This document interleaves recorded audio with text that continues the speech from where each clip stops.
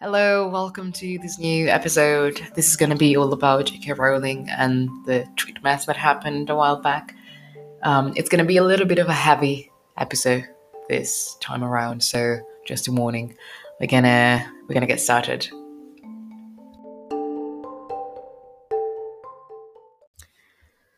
Hello, everyone. Welcome to another episode of this very messy podcast.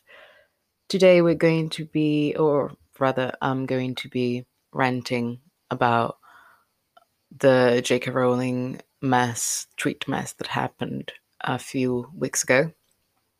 And mind it, I don't really know what my full take on it is, apart from knowing that it's sort of outrageous that a person, in general, that a person is transphobic, but even more so in this case because she has a huge platform and because I wasn't really expecting it from her, even though you could have probably expected it from her. But I don't use Twitter, so I wasn't really aware of her history of transphobia and stuff like that. I'm still kind of processing it because I mean I grew up with it. I grew up with Harry Potter. I grew up with her story, and to me, Harry Potter never felt like it was anything other than super inclusive and super welcoming of all types of people. So it's quite hard to process this, and all of this is very tied to the separation of the artist from the art. And I'm very glad if the people listening to this are able to do that. But for me, it's a little bit difficult at the moment. Like in some cases, I'm able to do that, but this one, maybe because it's so dear to my heart, I don't know. I don't know where I stand. I just know that it's very outrageous and that it's very, very, very like it has consequences and big consequences, something like this, because she has an insane platform on Twitter. She has like I think around 14 million followers or something. So what she writes on there, what she says is gonna reach a shit ton of people. And I am very surprised. What can I say? I'm very surprised. For a number of reasons. I mean, first of all, this is going to put people in danger. This has put people in danger because she has a huge voice and a huge presence and a huge cultural relevance in our society. So it's quite something. And like you can hear, I don't really know how to tackle this. I have watched recently a very interesting video essay on YouTube done by Lindsay Ellis, and she's very good. Go check her out. She just makes incredible video essays mainly on movies, theater, cinema, and she talked a lot about the separation of the artist from the art and whether that's doable or not, and whether it's ethical sometimes to do so. And although I think that it's, in a sense, an ability that it might be useful to gain, I don't necessarily think, after having watched a video on the subject, that we can do it in this particular case. I'm now going to explain why. So, as a long-time fan of Harry Potter, it would be it would be impossible for me to do two things. It would be impossible for me to ignore the situation, and I also just don't want to do it. I wouldn't dream of it. First, because I mean, I don't know. For me, it's quite impossible to do so, and secondly, and the two things are linked because I think it would be very unethical of me to ignore what's going on. But also, it would be quite impossible for me to just pretend that Harry Potter never existed, or to stop, thinking about it, reading it, watching the movies, And I don't think we should necessarily, I mean, I already have all the DVDs, I have all the books. I already bought them. I don't. It's not like I'm supporting J.K. Rowling even more so. But the thing is quite different if we consider paying for Harry Potter, I don't know, Harry Potter merchandise, Harry Potter new movies, the Fantastic Beasts and whatever.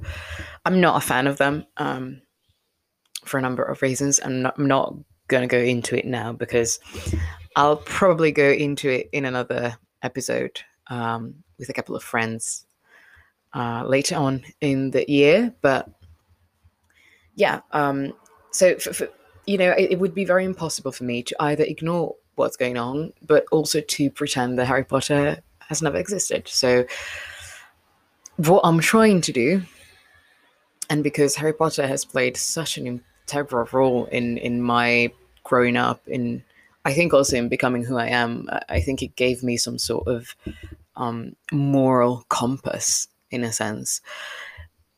And mind it, I found out about Harry Potter when I was 5, because that's when my aunt and uncle brought me to the movies and to watch it. I was very small. I was very scared. But that's a story for another time. And so basically, Harry Potter is the single longest thing that has been present in my life apart from my parents and my brother. Like, that's literally what it is. So, as you can understand, it's quite important, and I really wouldn't be able, and nor I want to just pretend like it doesn't exist anymore. So, what can we do about it? Because the problem here is that J.K. Rowling is so tied, like Lindsay Ellis said in her video, she's so tied to the franchise.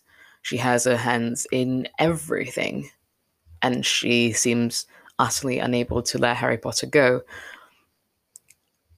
That whatever money we spend now from now on for the Harry Potter franchise is going to go straight to her pockets. I mean, not straight to her pockets, of course. There's like a lot of people working for her, for the franchise, a lot. It must be a huge team. I can't even like properly envision it, but still, she has her hands in so much of it that if you support, in this particular case, if you support the franchise, you're really supporting her as well. And the two things, like, it's very hard, I think, to separate the two things. And I was very, very. I was thinking when I was watching the Lindsay Ellis video that she was very right about it, because I've literally never known an author that's so involved in their own creation. So, what should we do? What does this mean for us? If we do not want to support J.K. Rowling, then we probably shouldn't spend money on Harry Potter from now on, whether it's merchandise, whether it's movies, whether it's whatever. And the idea of it makes me really sad, to be honest, because again, I've grown up with it. Even though I don't like the Fantastic Beasts movie, I would really love to go and see the third one in the movies, and I still don't know if I'll do that. I'm still trying to figure out where I stand exactly, but I think that on an ethical level, we probably shouldn't, if you do not support her, of course. If you're able to separate the art from the artist completely, then you will probably don't mind. But in this case, it's quite spot on. And also in her video, Lindsay was talking about the differences between a dead author that was sort of problematic, we could say, or an author that is still alive and also spreading their ill ideas around like it was wildfire. And there is a difference there. I mean, we know, like, basically all the old authors that we know about were, we could say, problematic in one way or another. If we think about Tolkien, if we think about another one that comes to mind is H.P. Lovecraft, which is still very criticized for his very blunt racism. But we also have to consider, I think, the period of time where, like, when these people lived, and of course that's not an excuse, but it helps you framing things better. And you can't really think about a person, an author, a group of people even, without considering the society they grew up in. So I think it's important that we stop for a second and we think about it. It's the same thing that happens when people talk about Freud, for example. People are very quick to judge him and dismiss him and his theories. But you also have to consider what time he was writing in, you know? And I think the same thing goes for Lovecraft. And I mean, it's also a much more complicated topic than what I'm making it to be right now. I think it would require a much longer time, a much longer analysis. But so far, this is what I really feel has to be said. So, but in this case, we live in 2020. I mean, we're also going through a global pandemic, and this woman, who we all thought was good or like inclusive, because if you think about the Harry Potter books, literally, like, I cannot think of a story that's more inclusive than that. I mean, there are probably stories that are much more inclusive than that, but I don't know, it's just like a story that's about, like, ultimately about love and accepting people and the choices that you make in your life. And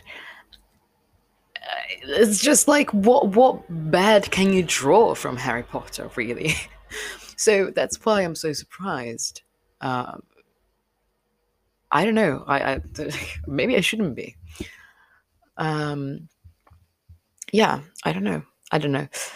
So this is a little bit what I wanted to say on the subject. So I would like to end this short episode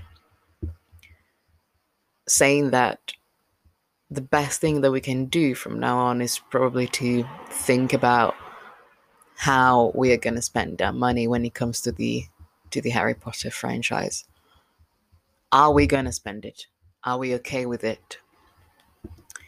Is it ethical of us? What does it mean to support J.K. Rowling? These are all questions that I don't have a very simple answer for this, a very quick, straightforward answer, but these are all questions that we can ask ourselves, I think, and and it should be like it's wise, I think, to ponder on this topic a little bit because it's important, and because every once in a while people start talking about separating the art from the artist, and they have talked about it in this case as well. And it's, I think, a very nuanced and complex topic, but we have to be able to at least try and tackle it somehow. So I'll just leave you with these questions, and I hope you enjoyed this. It was a little bit of a rambling thing. It was not scripted, as you probably have noticed. But yeah, I really felt like I needed to address this. So I hope you enjoyed it. Thank you for listening, and we'll see each other soon.